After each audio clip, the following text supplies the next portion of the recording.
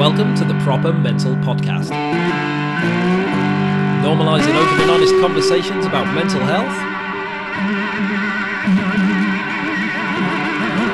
by having open and honest conversations about mental health.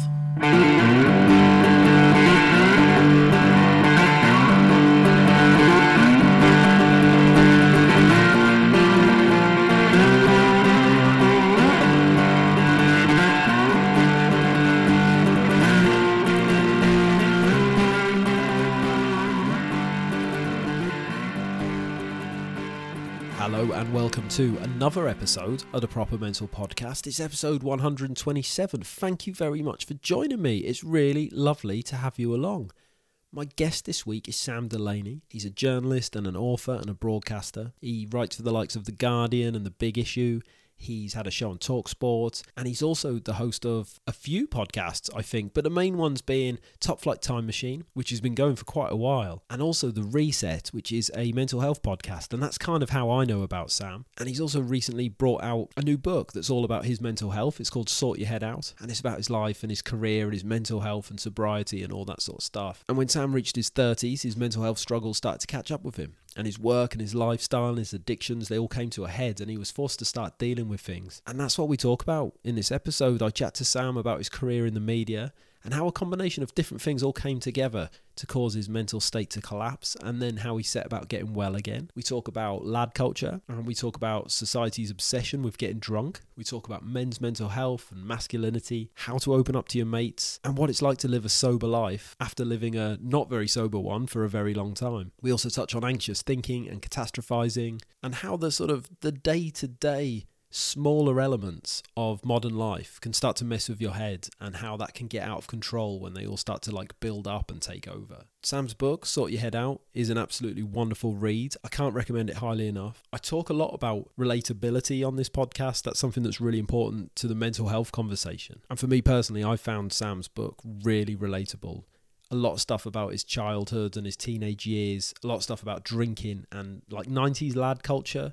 That's kind of my era too. But yeah, we get into all of that in this episode. It's a wonderful chat. I love chatting to Sam. He's got so much to say and so many different things that he can talk about. This conversation could have gone anywhere.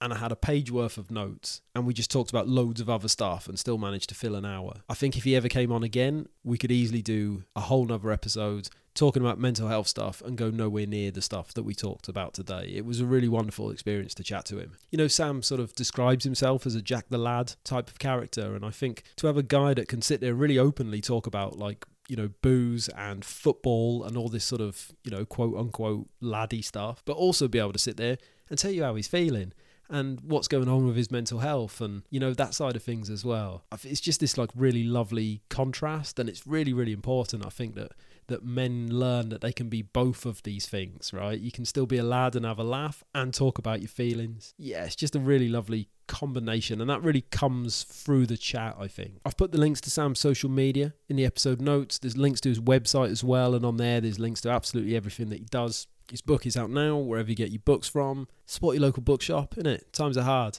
But yeah, check it out, man. It's a really, really good read. If you want to catch up with me, all my stuff is in the episode notes as well. Feel free to get in touch. I'm always happy to chat. This is episode 127 of the Proper Mental Podcast with Sam Delaney. Thank you very much for listening. Enjoy.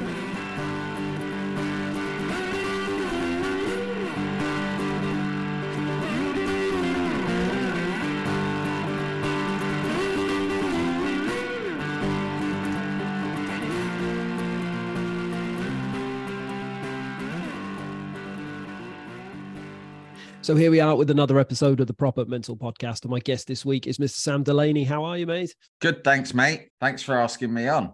Oh, mate. I sent you an email because I've just finished reading your book, and I really liked it, mate. I really, really, I made a lot of notes, put it that way. I found a lot of it very, very relatable. But I suppose that's as good a place to start as any. But how does that feel, having that out in the world? I know you've been writing about mental health for quite a while now, but I think a book is different, right? To put it all in one place and just send it out into the ether. Yeah, well, it's got more attention to the stories. I feel like a lot of the stories in there I've kind of written on my Substack and have kind of been out there in bits and bobs on my podcasts and stuff. So in some ways I sort of didn't feel nervous because I thought, oh, this isn't like out of the blue. It's been like a slow build up. You know, over the last few years, I've been increasingly more open about my mental health, my bad habits that I used to have and how I got over them. And so it was quite nice in that way, is that I didn't sort of go from 1 minute not sharing any of that stuff to bam, a whole book revealing all. That's how it felt to me. But because the books I've been lucky, it's had quite a lot of attention. It's some people, you realize, well, not everyone's been following all your writing and podcasting, Sam. So for some people, they didn't know any of this. So there's like some colleagues and even some relatives who are like, oh, wow, I didn't know any of that. But even those people, they might have been shocked and surprised by some of it, I suppose. But everyone's been so nice and like positive. And and it's a good, the thing about my experience of this book being published, I hope is, a good lesson that I want to pass on to everyone is that if you're really honest, right? If you're honest and vulnerable and just find a way of being your like authentic self, what I found is the way people react is amazing. And it sort of reinstills quite a lot of faith in other people, the truth sets you free. So I feel all right about it. And I know, I've got mates who've written memoirs and stuff and who've found it very, very difficult. And I really feel for them. And I know it can be very difficult when you're sharing painful things that have happened to you in your childhood or whatever. But for me, first of all, I didn't have an abusive childhood or anything like that. So I'm not reliving that level of trauma. I think, one of the whole points of my book is that my life kind of pretty ordinary. And the point I'm trying to make is it was an ordinary life, both my childhood and my adulthood. And yet, nevertheless, I still fell victim to pain, sadness, shame, depression, started drinking too much as a coping mechanism. My point is that it can happen to anyone. Do you know what I mean? But yeah, a lot of people I know have written about their lives and have found it very traumatic, almost like they're having to relive their trauma. I can understand and see that and relate to it, I guess. But for me personally, I found it mostly a positive and therapeutic experience publishing this book. Yeah, I mean, that's a massive positive to take away from it, right? And what you mentioned there about trauma or lack thereof, that's something that really like stood out to me, and I had problems with my mental health for a long time, Sam, and one of the things that kind of stopped me being able to do anything about that is because I kind of had this thought of, there was no trauma in my life, and everywhere I looked, particularly driven in like the media and sort of fiction, really, it's always a big traumatic event which leads to this thing, which of course is the case for a lot of people, but it's also not the case for a lot of people. And I was very much like, yeah, this thing can't be happening to me because I've never experienced this big thing. But I think that's really common, isn't it? The sort of the day-to-day, almost mundane aspects of your mental health slowly collapsing rather than having one big thing that sets it all off. Yeah, there's a phrase that I heard once in a group, which was, it's not the elephants that will kill you, it's the ants, right? And that's a phrase that I heard, I loved, I've reused, it's in the book. I talk about it all the time because it, reflects exactly what you're saying, is that the little cuts and bruises that you suffer from childhood onwards, you don't address because none of them seem quite big enough. And like you say, the stories that you hear about people who've suffered, mental health difficulties, always seem to be the ones that are reported and written about are the big, huge, disastrous ones. So you're talking about abuse, grief, these sorts of things, war, what have you. And if you haven't been through something like that, then you sort of think, oh, why am I feeling this way? I have no right to feel pain. I have no right to feel this way. And that's basically why it's important that we all share our stories, because like you say, yeah, a lot of people are suffering because they've been through very big, severe traumas.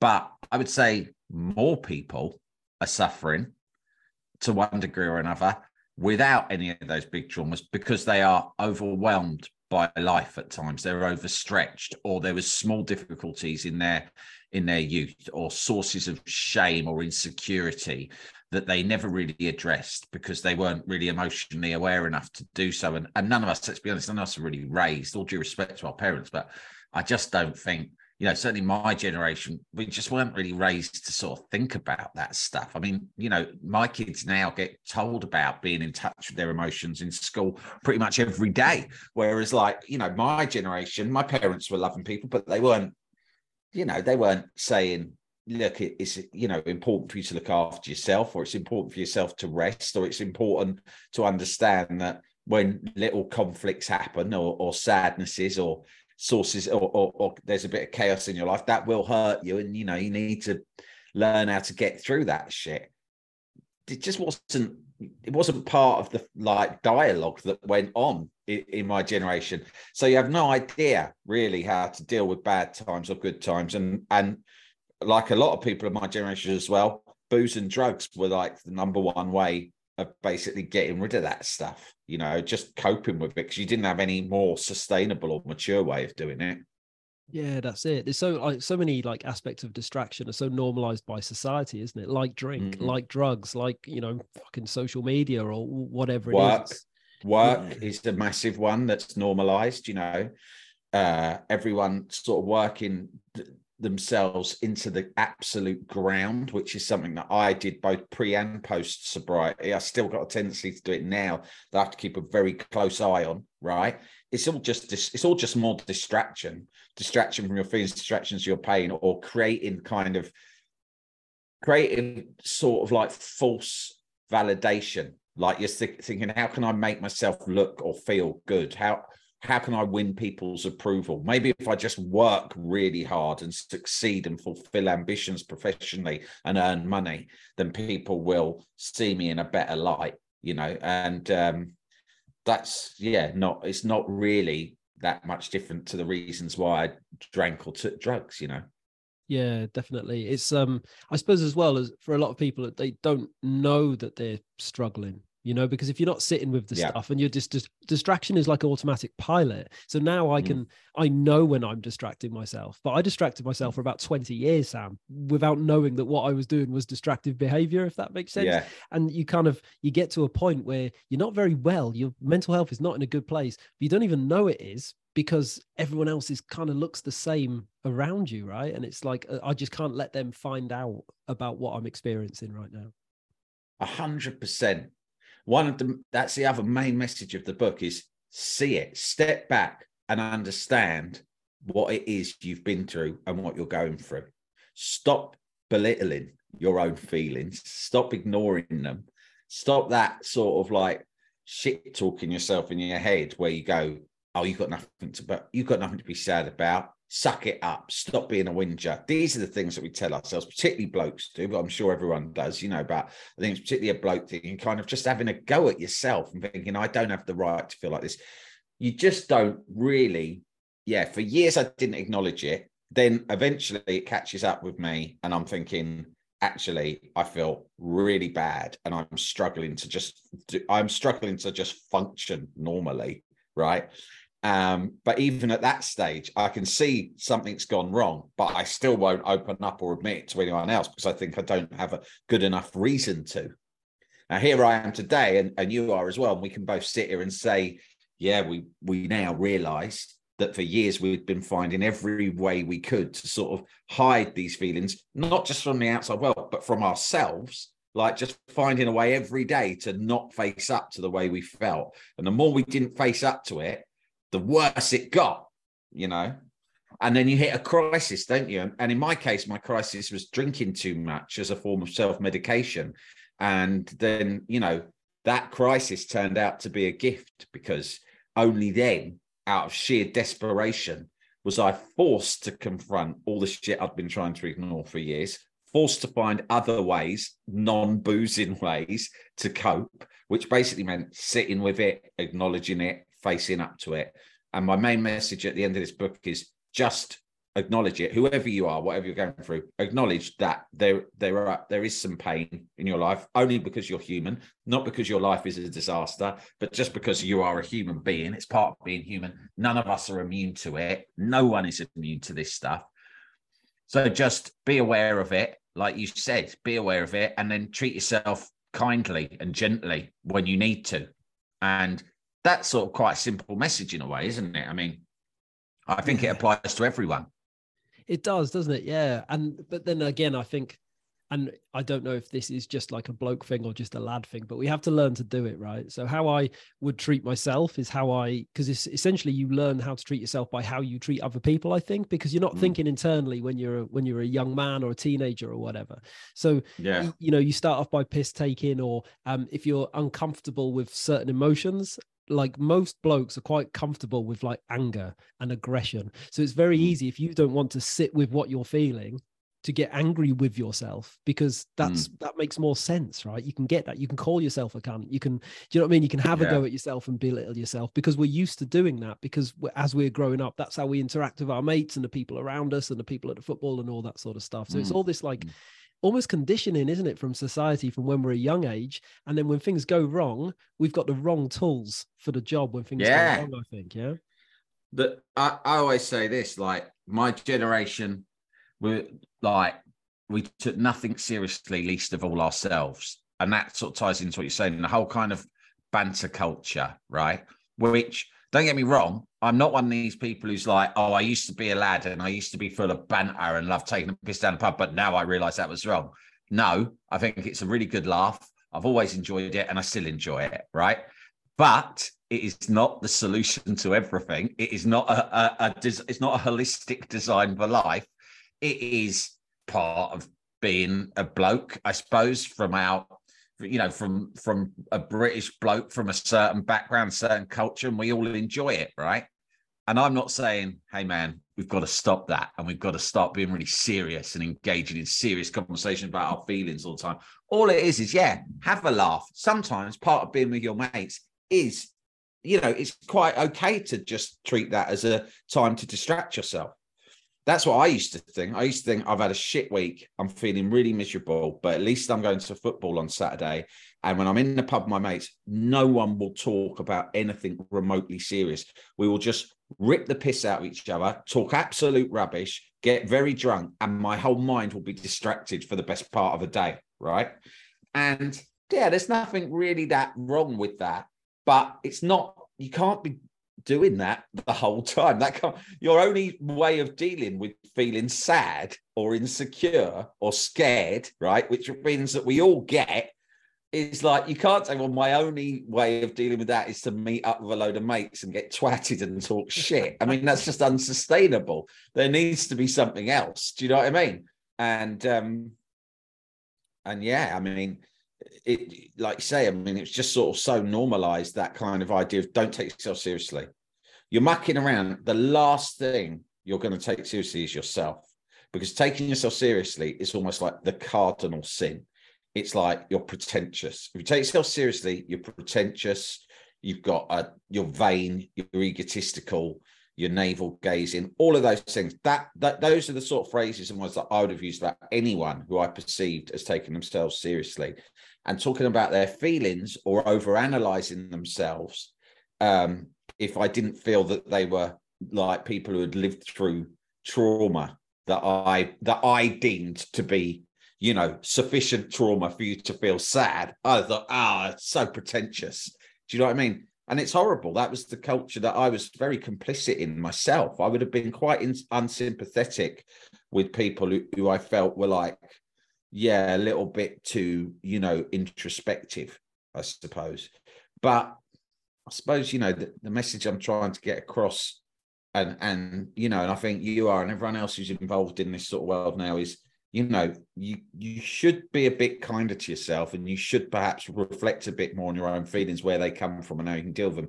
But that doesn't mean you have to cash in your Jack the Lad card. Doesn't mean you have to become boring and weird and sort of constantly like introspective. Do you know what I mean? It's not an all or nothing choice here, right? You can still be a laugh, but just I guess just be a bit nicer to yourself and think, actually, you can take your pain seriously, you can acknowledge it, and you can do something about it. Do you know what I mean? Yeah, definitely. And I suppose once you go first, right, in your group of mates, obviously you got to pick your moment, like there are certain situations where it's not going to go down as well as it may be. But I think quite often when someone goes first, it gives other people permission to then go. And you might have like a group of people and everyone's kind of feeling whether it's financial stuff or work stuff or wife stuff or whatever it is. And as soon as someone sort of comes out and says, look, this is me, this is what I've got going on, and this is how it's making me feel, then it's like an unofficial permission, isn't it, for other people to then say, well, that fucking rings a bell with me. I feel a bit like that too. And it can kind of like open up a chain of events where everyone can then be that vulnerable and be that open, I think. Yeah, I think so. And it's funny how it works with mates. Like it works in a lot of different sort of imperceptible ways. Some mates, if you just drop in to conversation vulnerabilities about yourself, just casually, not like, hey man, I want to sit down with you and have a chat about how I've been feeling full of like fear recently about my job or whatever. It can just be little stuff. I'm a great believer in sort of sometimes answering honestly with brutal honesty, but at the same time, a bit of levity when someone asks you how they are, right? So one phrase that I've really tried to start normalizing with people is this one, which is very un-British, right? It's say, I'm fucking skint, right? Now, when I was growing up in my house with my family and the people around me, saying you were skint was just normal, everyday stuff. You go, how are you? I'm fucking skint, right? And then you grow up and you become a little bit more middle class, right? And suddenly admitting that you're skint or that you have money issues is almost like, oh my God, you don't do that because you have to appear to be in control and doing quite well. Thank you very much, right? You never get at the school gates with the other like middle class parents who are saying I'm skint. But let me tell you, now more than ever, people are fucking skint. We're all skint, right? Everyone's feeling skint. And that is one of the biggest triggers when you start to feel insecure, worried. Your self-esteem can plummet because I know, I've got 2 kids, and when I kind of am feeling a bit like I'm feeling a pinch at the end of the month, right? And I'm like, we can't go out for a pizza or whatever. Dads, I think, start telling themselves huge stories around that rather than just thinking, it's the end of the month, I'm a bit skint. Oh, well, it'll pick up in a few weeks or whatever, right? You start to think, great, I'm a bloody failure. And my kids are having an awful life and they're like Oliver Twist, and it's all because their dad is a bum, right? And all the rest of it. And you can start telling yourself like mad, really like self-critical stories. And part of that is that a lot of people hide the realities of their life from each other, don't they? No one says I'm skint. It's only a little thing. But that's just one example of the sort of things you can say. Do you know what I mean? Every day you chuck it in, you go, I'm skint, or you go, argued with the missus or whatever. Just chucking in little admissions that don't have to be a big, long speech, but showing other people that you're perfectly happy and relaxed with admitting the bad things that are happening or the irrational things that are making you feel a bit low that day. That sends a message out to them that if ever they feel like they need to tell someone that they're feeling shit, you'd probably be a good person because you've told them loads of times. Do you know what I mean? You're never going to tell your mate who's constantly smug and bragging that you're feeling shit. You're not. And we've all got mates like that, right? And that's going to be the last guy you go to because you think, oh God, I can't bear him knowing that I'm feeling rubbish or that things are going badly for me at the moment, either at home or in my career or wherever, because they'll love it and they'll just use it as an excuse to sort of, tell me how well things are going for them. Be the guy who's sort of happy. So I'm not saying be a moaner. I'm just saying tell the truth. And then that will send a signal out to your mates that they can tell the truth back to you when they're struggling. Because, it's quite handy to know that everyone goes through shit, isn't it? Yeah, very much so. Yeah. And it's kind of like, I suppose, advertising a safe space, really, without making a big deal of it. People just know that you're the one that if they're skint, go and chat to Sam. He knows a thing or two about that. Yeah. Yeah. Just that feeling you get. Sometimes I get it just for a day. Sometimes I'm just like, when you're just like short-term skint that day, right? You're like, oh, I think I'm going to be all right. But I mean, suddenly, like, there's not enough money in my account today to pay his bill, so it's going to have to wait. And that's just normal. That's just life for so many people. And yet, if I'm having a bad day and I'm a bit tired, an incident like that can send me into like a proper like low, in which I start to extrapolate it out into lots of different feelings about how I'm a failure and how I've wasted my life. And it'll be like one bill that's going to be paid a day late. So these little triggers, they're real. And back in the day, I would have never admitted to that because I'd have been so embarrassed.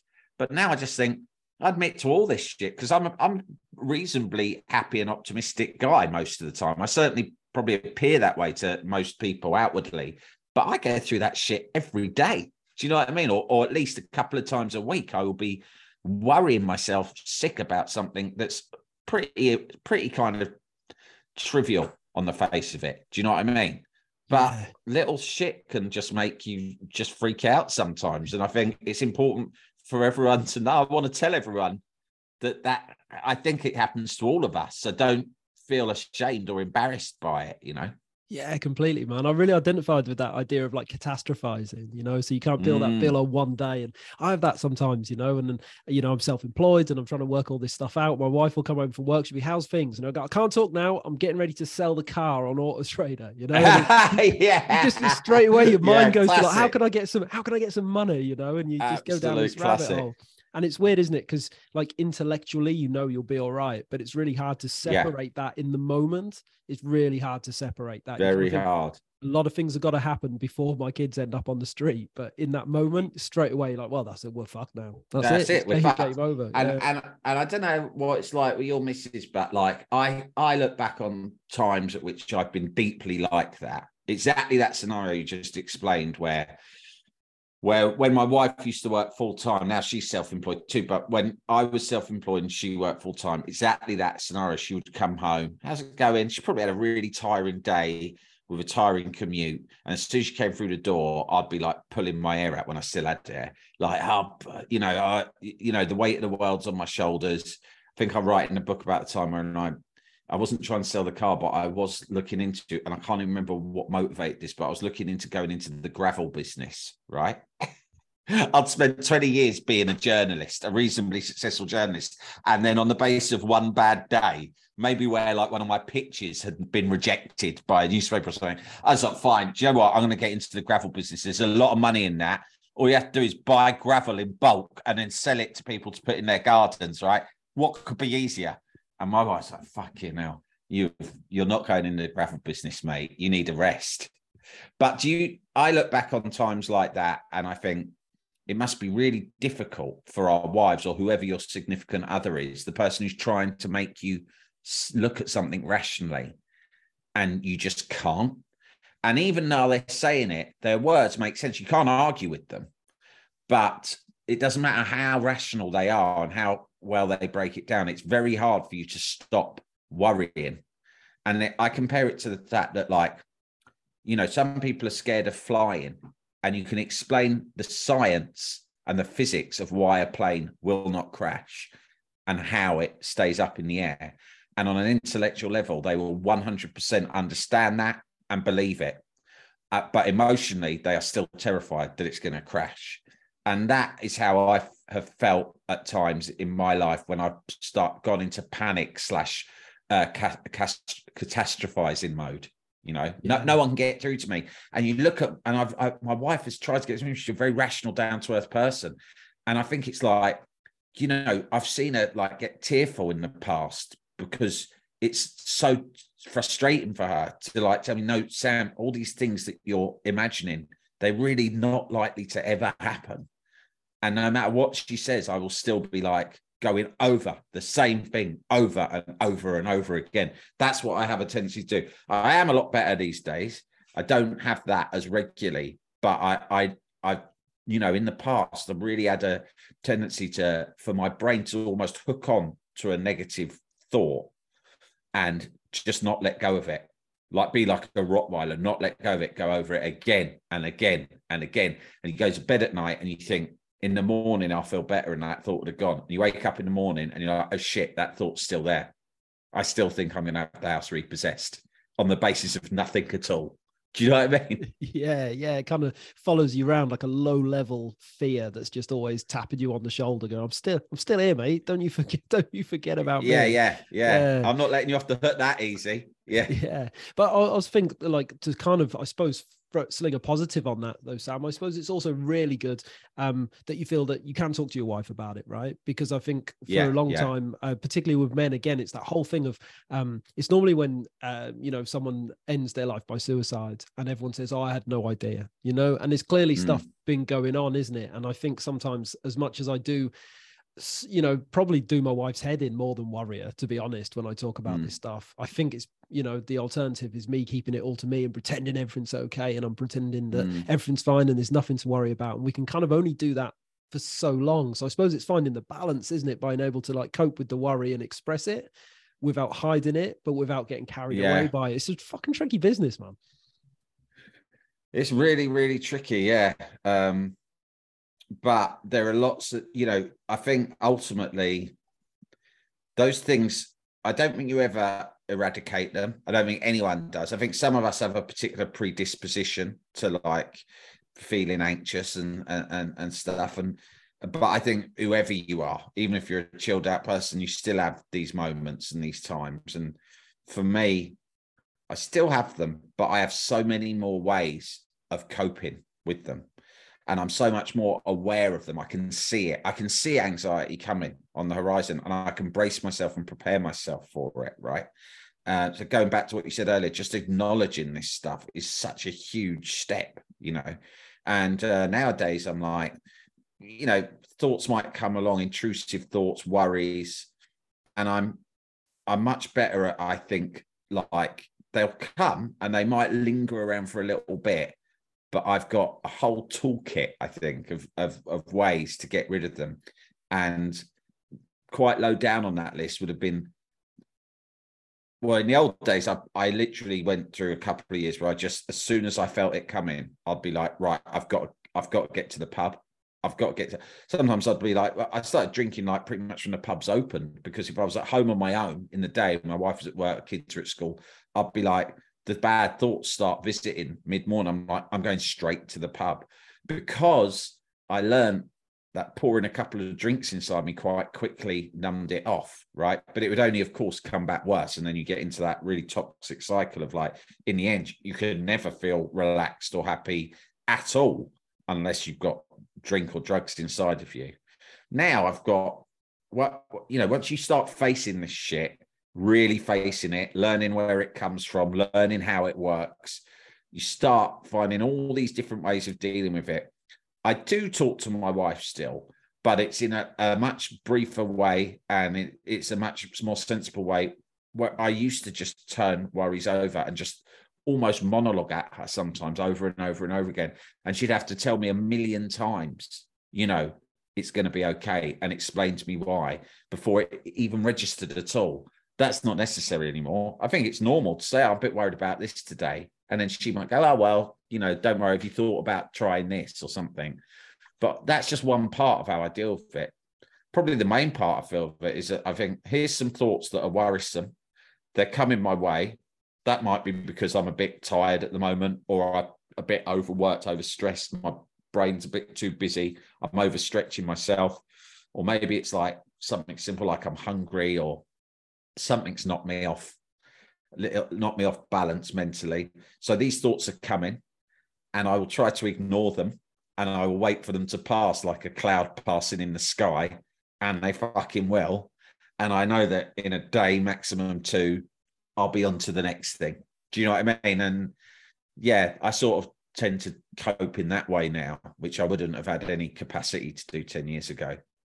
Yeah, I like that, seeing them coming and then being prepared to ride them out. I always try and remind myself in the moment to look for evidence. It's like, do you remember last year, that time you tried to sell the car? Well, you didn't sell the car, and you've still got that car. And you're still here. Yeah. Yeah, you're surrounded by evidence to the contrary, right? That you've been okay this time, you'll be okay next time. Yeah, but it's something that really stood out from reading your book, mate, was just speaking of anxiety and worry and stuff like that. You wrote a lot about when you were like a teenager, when you were a young lad, and having like a constant amount of like hyper awareness underneath everything and being quite, on and anxious even then. Do you think it's like roundabout, in those sorts of years that you sort of learned that booze was a really good way of quieting down those thoughts and feelings? Yeah, I think that I think it was a therapist or someone at like the rehab place I sort of went to. I never checked in as an inpatient there, but I went to a famous sort of rehab facility and got help from the professionals there. And they told me a lot of really useful things on like my first day. And one of them was like, oh, this might not have been the first day, but someone said to me there, listen, the point at which you discovered using drink and drugs as a means of sort of having fun. That's how I would have seen it, having fun. But really it was of switching off and not thinking about anything else other than what was happening in that moment, right?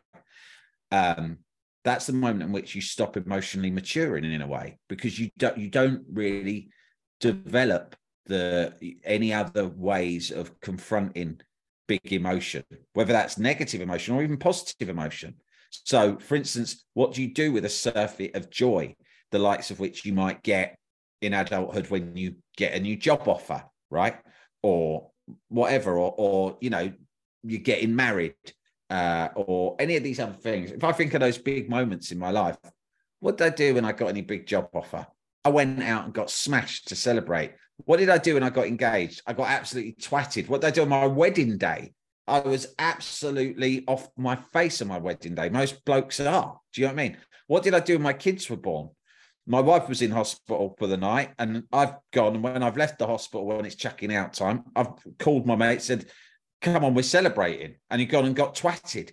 Because if West Ham won, if my team won, I'd react by going, right, we've won, we've got to go and get twatted. Do you know what I mean? So it wasn't just negative emotions I didn't know how to deal with. I didn't know how to confront and sit with positive emotions either. And anyway, this person at Pro said to me, the problem is because you've never learned how to process these properly. The point at which you stopped learning was the point at which you started drinking. And I said, well, I was drinking and smoking spliffs down the park from about 12 onwards, as most people in my generation were. You're going down the park with your mates with warm bottles of lager that you've nicked off someone's dad or something like that, right? And they said, and I was 40 when I got sober, right? I'm nearly 48 now, and they said, well, yeah, between 12 and 40, you've missed out a huge amount of emotional maturity and development.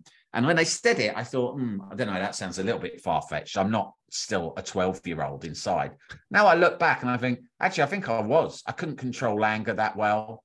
I couldn't control sadness that well. I didn't know how to deal with worry and anxiety and fear at all.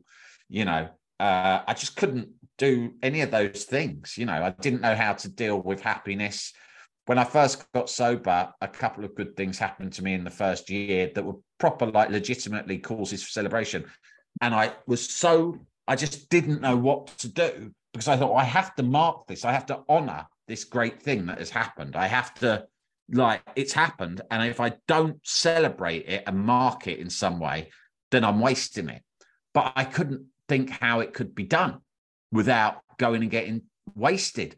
So I would do things like, I'd sort of try and get high in some other shit way, like drinking a load of coffee and Red Bull, or when I was first sober, I did still smoke the occasional spliff, which never made me feel that good. But it was like I had to do something. Do you know what I mean? I had to do something to mark it. And that was I was pretty narrow-minded and unimaginative. The only way I could celebrate or acknowledge anything good happening was through seeking inebriation, rather than sitting with this just natural fucking joy and sense of achievement that you have when something good happens to you. Do you know what I mean?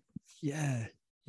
It's tricky, isn't it? It's really, really, really tricky. I always think if you look at the booze, and particularly in our culture, for young lads and stuff like that, is, when I think back to my own experience, I had a really, really good group of friends. We had a lot of laughs up to all the usual sort of stuff that teenage boys do. But then alongside all that, there's that whole sort of, I was also very, very aware that, I don't know, you turn up at school and you've worn the same jumper twice in a week and someone spots it, that you're going to have a very, very hard time. And you kind of walking this really thin line, isn't it, between trying to blend in and and pretend everything's okay while going along with what everyone else is doing. And I think that kind of, yeah, that mindset as we get older, it kind of trains you to almost like look for problems that aren't there or expect things to be coming out around the corner. But booze really helps that to settle, doesn't it? Particularly when you're like a teenager or a young man, it helps you kind of like fit in and not to worry about those things, kind of like what you said there. Yeah, totally. I mean, I also like my home life was very chaotic. It wasn't unloving and it wasn't abusive, but it was really chaotic. We lived in a very chaotic and sort of volatile home where sometimes there was violence, not really against me, but it was sort of like we lived in a little house we were a single parent family. My mum trying to like work full time whilst take care of me and my three brothers, right?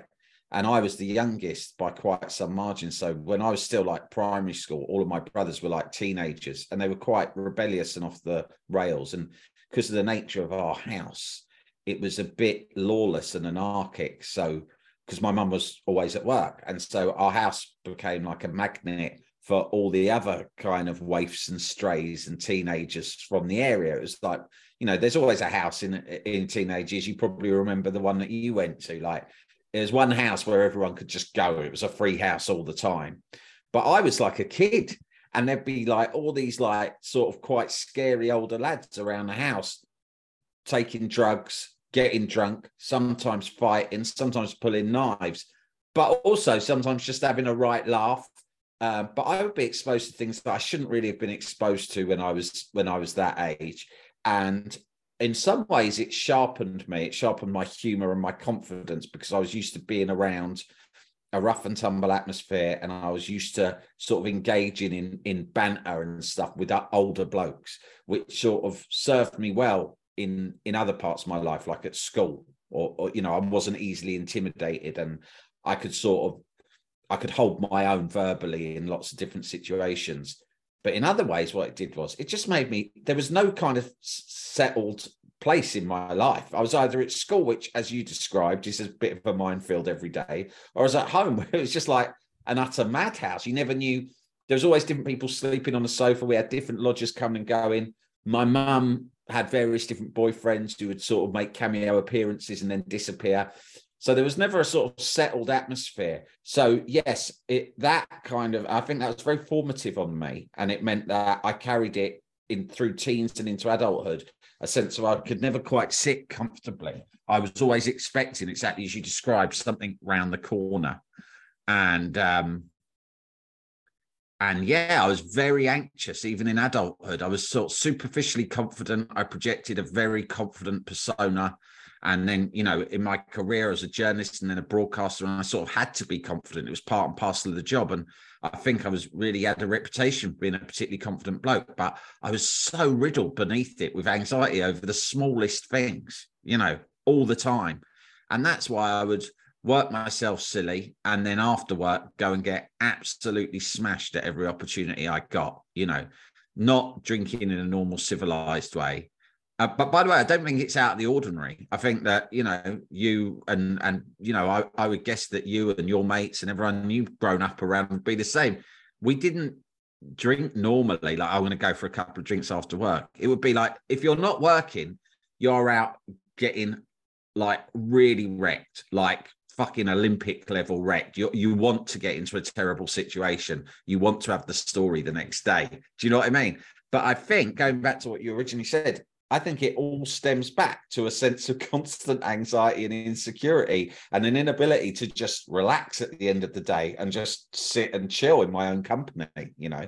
Yeah, definitely. And it is, you know, to some extent to kind of, I don't know, to almost fly under the radar in some ways. You have to pretend to be certain things. And, you know, when we, for a long time, if we pretend to be something that we're not, you know, that's always a fine line to walk, isn't it, when it comes to like mental health problems and things like that. You know, there's a certain level of pretense drains that energy, and when the emotional tank's empty, then things like depression can kind of sneak straight in, you know. How did it for yourself? How did it sort of build and boil over to the point where you're like, do you know what, the drink's got to go? You know, how did sobriety sort of happen for you, Sam?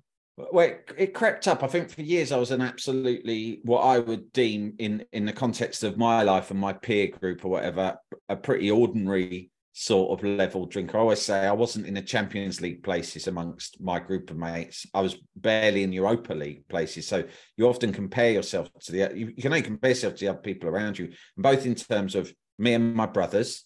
I wasn't the worst. Then I got me and my schoolmates who I grew up with. I was nowhere near the worst. And then when I started working in the media and had mates through work, I was never the worst there. I mean, you come across all sorts of like wild people. And so I never was able to perceive myself as being problematic in the way that I used drink and drugs, because there was always several examples of people who were much worse than me. And so I kind of just muddled through my 20s and most of my 30s, being the sort of guy who'd be out, maybe 3-4 times a week, like on the piss. And then I'd go through periods of taking drugs, like cocaine mainly, but it would be like a weekend thing if you were at a party or doing something special. And then when I got into my late 30s, I think really I was just overstretched and overwhelmed. I hadn't addressed all of these different issues that had been haunting me since childhood. And on top of that, father comes along. All the stress you have about responsibility, money, etc., is suddenly heightened to a huge extent because you're responsible for other people.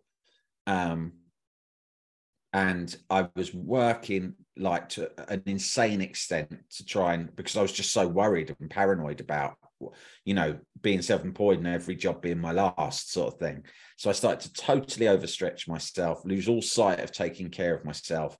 And slowly the drinking, and also by that stage, I'd been through a couple of periods of quite bad depression and anxiety that I hadn't really dealt with properly. I'd dabbled in seeing a therapist. I'd gone to the GP. I'd been prescribed medication, which I'd gone on and then off again. And the experience of it had been so awful that I think every time I got the hint it might be coming back again, I would just be consumed by fear, because it was the worst feeling I'd ever had when I'd got depressed and the anxiety got out of control. So I'd just drink, snort immediately just to kill the pain before it set in. And that happened in my late 30s. And I think it was the last couple of years of my 30s, between 38 and 40, things got out of control as I was working too hard. And, cut a long story as short as I can, it was at the stage where I realized I'm drinking in the morning. I'm quite often doing coke in the morning, right? This isn't good. This isn't good to be doing this after I've dropped the kids off, because if not, I feel like I can't face the day. Do you know what I mean? Or I can't. Sometimes I was using it in a practical sense. I literally, the schedule I had, right, running between different places of work nonstop, and the energy that I required for it, I told myself that I was being not responsible, but I thought people wouldn't understand. My wife wouldn't understand. Society wouldn't understand. But this is the only way I can do what I need to do, is to prop myself up with drink and drugs. That's what I was telling myself. But in the end, I couldn't believe that lie forever. And it's, in the end, when you've tried and failed to stop dozens of times and you just never can, you might just about do a week at the most of laying off everything, and then you just spring back even worse. Do you know what I mean? And I always think, people go, well, how do you know if you've got a problem? I go, well, I think it's if you continually promise yourself you're not going to drink, but then you end up drinking anyway, and then you feel shit about it afterwards. If that is a pattern that has emerged in your life, then you have a drink problem. Now, you can call it alcoholism or whatever. I would just say, it is a problem. If that is a drink problem, if you're literally promising yourself you're not going to do something, you really don't want to do it, and yet you do it anyway, and then you feel shit, and then repeat the same pattern again and again, that's a problem. So basically I sought help. I went to the Priory on the basis it was the only rehab place I'd heard of, because it was famous in the paper and it was walking distance from my home. And I looked it up in the middle of the night. I was awake, which I very often was, because I'd come home pissed and on quite a lot of coke, and I would fall asleep, but then wake up again in the night wired and consumed by anxiety, borderline panic attack, sweating. My wife is asleep next to me. My kids are asleep in the next room. And I'd be like practically crying with the frustration and fear of it all. And then this one night I Googled the Priory and it said there was a free assessment. So I put myself in online, half forgot about it the next day. But to my utter surprise, an individual had seen that I'd completed. Whenever you complete a form on a website, you never expect anyone to reply, do you? You're sort of like, I might as well just fucking chuck that down straight down the toilet, right? In this case, not only did I get a reply, it was from an actual person and a personal email account going, hi, I saw you. You still want to do it? And I was like, oh, God. I was a bit like, oh, I forgot I did that in a moment of madness last night. It's fine. I'm all right now because I've had a few drinks again. I don't need to. But then on a whim on the day, I happened to be at home that day and they reminded me again because they must have a large dropout, ratio. And I sort of almost in the spirit of journalism and I'm a bit of a nosy bastard. And I sort of was quite interested to see what it was like there. And I think that's what I thought, well, I'm not doing anything else. Fuck it. I might as well drive up there and see what goes on in these places. So it was in that spirit I went up there. I didn't tell my wife or anyone I was doing it. I went up there because I thought I don't want to tell her in case I go there, I hate it and I never go back again. I'd have given her false hope. So I went up there and I met this woman and she was a highly trained therapist specializing in addiction. But she revealed to me in our first meeting that she was also herself a former addict. And that's why she'd got into this world. And so she made me feel as if there was nothing I needed to be embarrassed by telling her. Because it was like, her attitude was, look, whatever you tell me, I bet I've done the same or worse, And so that disarmed me. It wasn't how I expected therapy to be. It wasn't the cliches of therapy, like tell me about your parents and all that shit. It was kind of quite a lot of compassion and understanding. But there was a brutal truth in it, which was her saying, Sam, if you want to give up completely and for good, we can help you here. If your only interest is cutting down, we can't help you. And what's more, we don't think anyone can help you because once you've crossed a certain line, cutting down is just not an option anymore.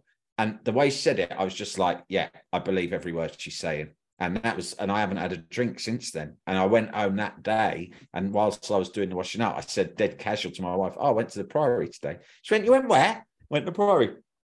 Why? I said, because I went to see an addiction person who said they're going to help me get sober. I've signed up to it. Why didn't you tell me? And I said, I didn't want to in case I just went up there and didn't fancy it.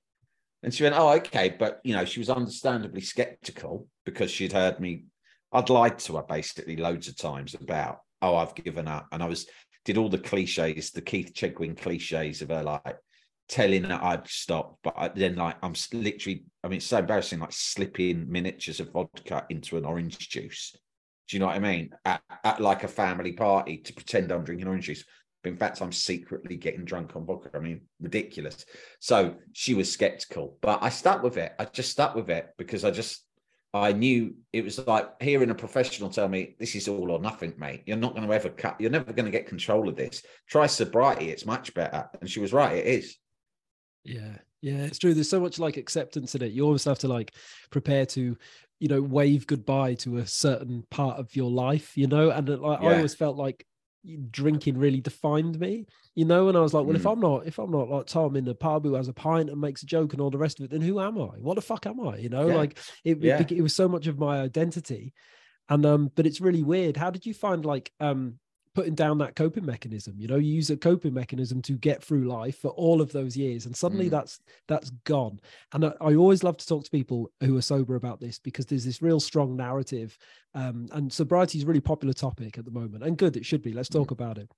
But there is this sort of narrative that like, as soon as you get sober, it's like, oh, it's great. And my skin's amazing and my life's brilliant. And I've got all this extra time and all this sort of stuff. That wasn't my experience. It was fucking horrible. No. Like, I had a coping mechanism for 20 years and I had to stop and go out into the world. And it was scary and it was like quite shit at times. How was that experience for you to go back into your own life? I absolutely think you're right about that.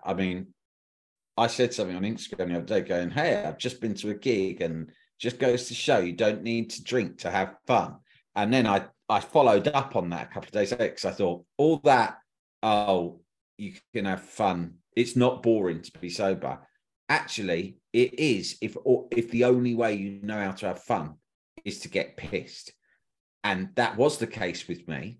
I only really knew how to have fun when I was pissed. So when I stopped getting pissed, it was boring. I might as well be honest about that. But what you realize is, and I think the difference between people who don't stay sober and the people who do stay sober is the realization that you have to change your life, like in a bigger way, right? Which means just finding fun and joy and pleasure in other ways, right? That doesn't just involve switching off from reality, right?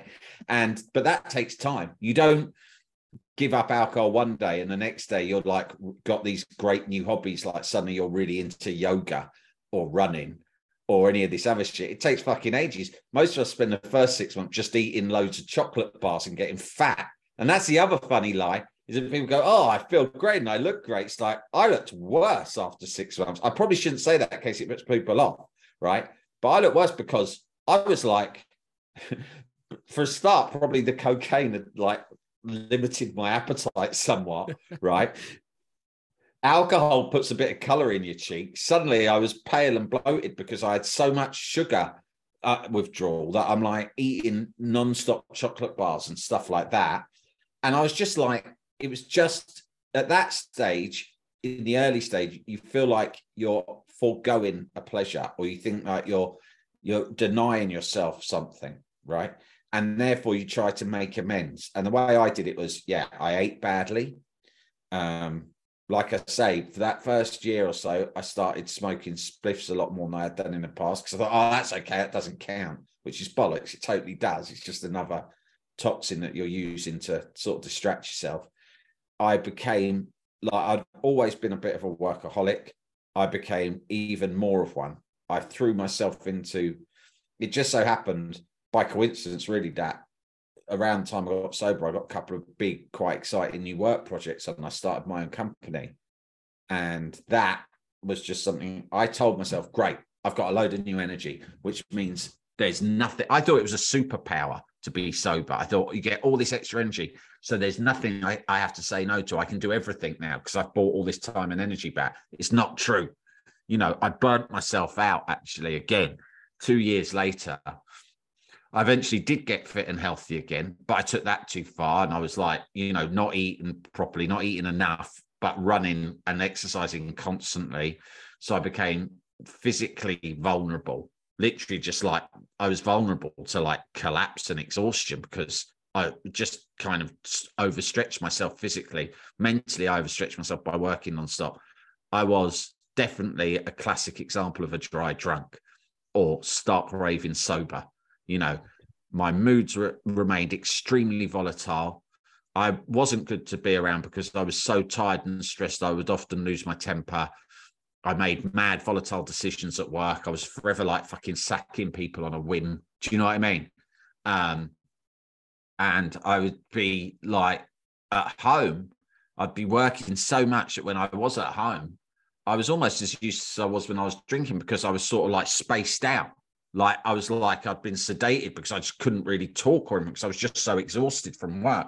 So it took me a couple of years really to start changing my life in a more meaningful way, being more reflective, treating myself with a bit more kindness, bringing more balance to my life.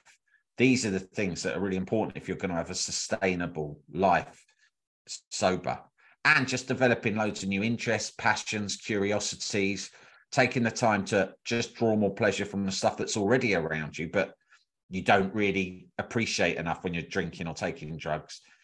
Family life, the little joys of domestic living.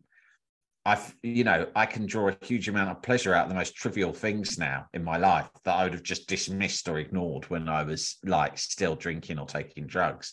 So yeah, it's about balance, isn't it? And it takes a while to get there, I think. And I think, unfortunately, I've sort of tried to help some people get sober as best I can. I'm not a sobriety coach or an expert, but like I'm sure it's the same for you. People come to you and they ask advice or ask your experience. And so I've been on that journey with a few people close to me since. And Some people have made it and some people haven't. They've relapsed sometimes after 6 months or a year. And I always can sort of see the clear differences. Some people tried to make significant changes in their complete lives, and the other people thought, all I have to do is make sure I don't have a drink. So maybe if I eat these fucking Snickers ice creams all day, that'll just distract me from wanting a drink. And it's like, no, mate, you have to you have to stop thinking that you're denying yourself a pleasure and start thinking that you're actually gaining more pleasure. You're not losing something. You're not losing booze. You're gaining sobriety. The people who you sort of suspect are going to relapse, and very often do, are the ones who sort of still hanker after alcohol. Think it'd be lovely to be pissed now, but obviously I can't allow myself to be pissed because that would be problematic for me, right? Whereas people who make it are the people who think, oh my God, I can't imagine anything worse than being drunk. I mean, I don't know about you, I have nightmares. I have nightmares about being drunk where for some reason I've accidentally drunk alcohol and it is like a terrifying dream. It is by no means a fantasy. And I think once you start seeing it like that, you know, you kind of, I don't want to say cracked it because that sounds complacent, but you're in a much better place. Yeah, definitely. And I suppose all the work that you have to do on yourself to be able to fit back into the world without it means that you've changed. And when you've changed, then you don't need it. So it's almost like a self-fulfilling prophecy, but the good kind instead of like the bad kind that sort of kept you in the pub. Yeah. Was it a big decision or an easy decision to then start writing about all this stuff, Sam? Because, you know, particularly in your world that you work in, and, you know, you've got a reputation for being this person, and then suddenly you're like, right, I'm going to write about this stuff and talk about that stuff. It's a level of vulnerability up one, isn't it? Yeah, I think in my career and in my sort of, public facing persona, such as it was, I never really showed much vulnerability because I had a sort of a cheeky Jack the Lad sort of persona in my writing and my broadcasting. And, you know, like going back to what I said earlier, it was all about not really taking myself seriously, being facetious, not taking anything that seriously, daftness. And it was all sort of hinged on that. And I think I fell into that because I found an aptitude when I started out of like making people laugh, and I was I warmed to that. I like it. Do you know what I mean? I like it from I suppose like an egotistical point of view. I get a little bit sort of addicted. If I can make someone laugh, I want to keep doing it again and again. I get a little buzz out of it, sort of thing. But that's fine. But I put that out in front of everything else. All I wanted to do was be daft, take nothing seriously, get laughs out of people, right? So perhaps at times my writing and my broadcasting might have lacked a little bit of sincerity, which I think is quite important when you're communicating for a living. And after a couple of years of being sober and playing my sobriety down to people, which is what I did for the first few people, go, oh, why sober? You didn't have a problem. I go, oh, no, I didn't have a problem. I gave it a go and I liked it. So I just giving it, it's just lasted for 2 years. Who knows if I'll do it forever? Never really opening up. Then after a couple of years, I wrote a piece about men and mental health for The Guardian. And after the first draft, it was just about groups and resources, the growing amount of resources that were out there to help men in particular. And the editor came back to me and said, we like the piece, but I think you should put a bit more of yourself in it. You mentioned you don't drink anymore. Why don't you write a little bit about why that is and what your experiences of that are? And I'd never really opened up about it before. And I wrote just a short new paragraph that she'd asked me to put in just about myself and why I started drinking too much, why I decided to quit, how I started to quit, what difference that had made to my life. She said, right, just a paragraph or two on that. So I did. And that little section of a much bigger piece seemed to get a huge reaction from people. And I was inundated with messages. And what I realized was the theme of them really was that I hadn't said anything particularly profound at all. But I think anyone who knew me or knew of me or had read my work before or heard me on the radio were very surprised that I was saying these things, right? And then I thought, well, that's quite powerful, because I've not got anything particularly new or profound or insightful to say, really. But it's not what you're saying. Sometimes it's how you're saying and who is saying it, right? And I'm thinking this is surprising people because they might see me as a Jack the lad who would never admit to being vulnerable, right, and never take anything seriously. And suddenly I'm going, actually, I went through a pretty tough time and it was quite serious and I felt really bloody miserable. And it seemed like a bigger deal coming from me. And that sort of, the response I got from it was probably the biggest response I'd had from anything I'd ever written in a newspaper. And that gave me a little buzz, probably from an ego point of view to a degree. I thought, oh, that's really nice. Like, I've been sincere and honest and people react really well to that. Maybe I'll try more sincerity and honesty. And so then I started in lockdown writing a Substack and it starts flowing out of me, you know, like, and it was good because I didn't have an editor. I was just doing it for myself and then posting it out there online and stuff. And people started paying attention. And once you realize that people respond positively to that stuff, not negatively, you know, you in the end, I always say to my wife, I've got mental health Tourette's now. I can't stop talking about this shit, right? Because once you've opened the floodgates, it just keeps coming out, doesn't it? Yeah. And so, yeah, and it's just nice in a way because it makes me feel better to share stuff. But I get messages from people saying that it helps them. And, you know, so it works both ways, just sharing stuff. I try not to give advice I don't think I'm qualified to. I'm training as a counsellor, but I'm still in very early days of that. So I really go out, I try my absolute best not to give much in the way of advice, but I do think that the more I share about the shit I've gone through or the anxieties and the fears that I had and still have, you know, that makes me, it helps to get it off my chest, but I can see it helps other people.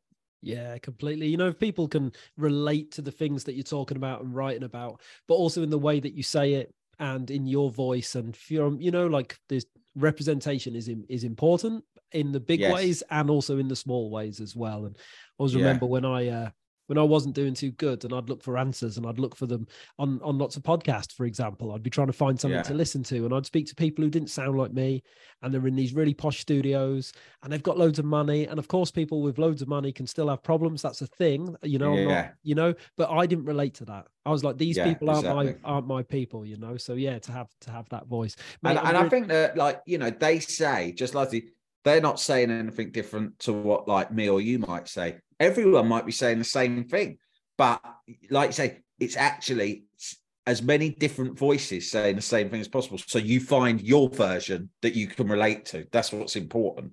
Yeah, very much so. And I certainly got that from your book, mate, to bring it first, you know, all the way around and finish where we started. I found it incredibly relatable and I enjoyed it very much. Oh, thanks, man.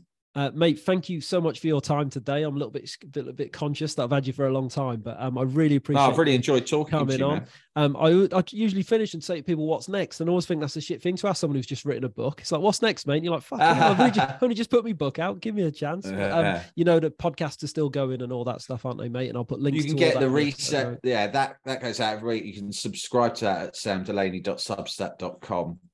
So that's ongoing. I've got another podcast called Top Flight Time Machine, in which we do talk a bit about mental health, but it's more like a comedy and football thing. And there is a second book in the pipeline along a similar theme, but focusing more on work and at my attitude to work and how I've used that, how that's affected my mental health and played a role in it over the years. So who knows when that will come, but that's in the pipeline. So yeah, plenty happening. Oh, mate. Well, thank you for your time today. I really appreciate it, Sam. It's lovely to chat. It's lovely to meet you, mate. Thanks for having me on.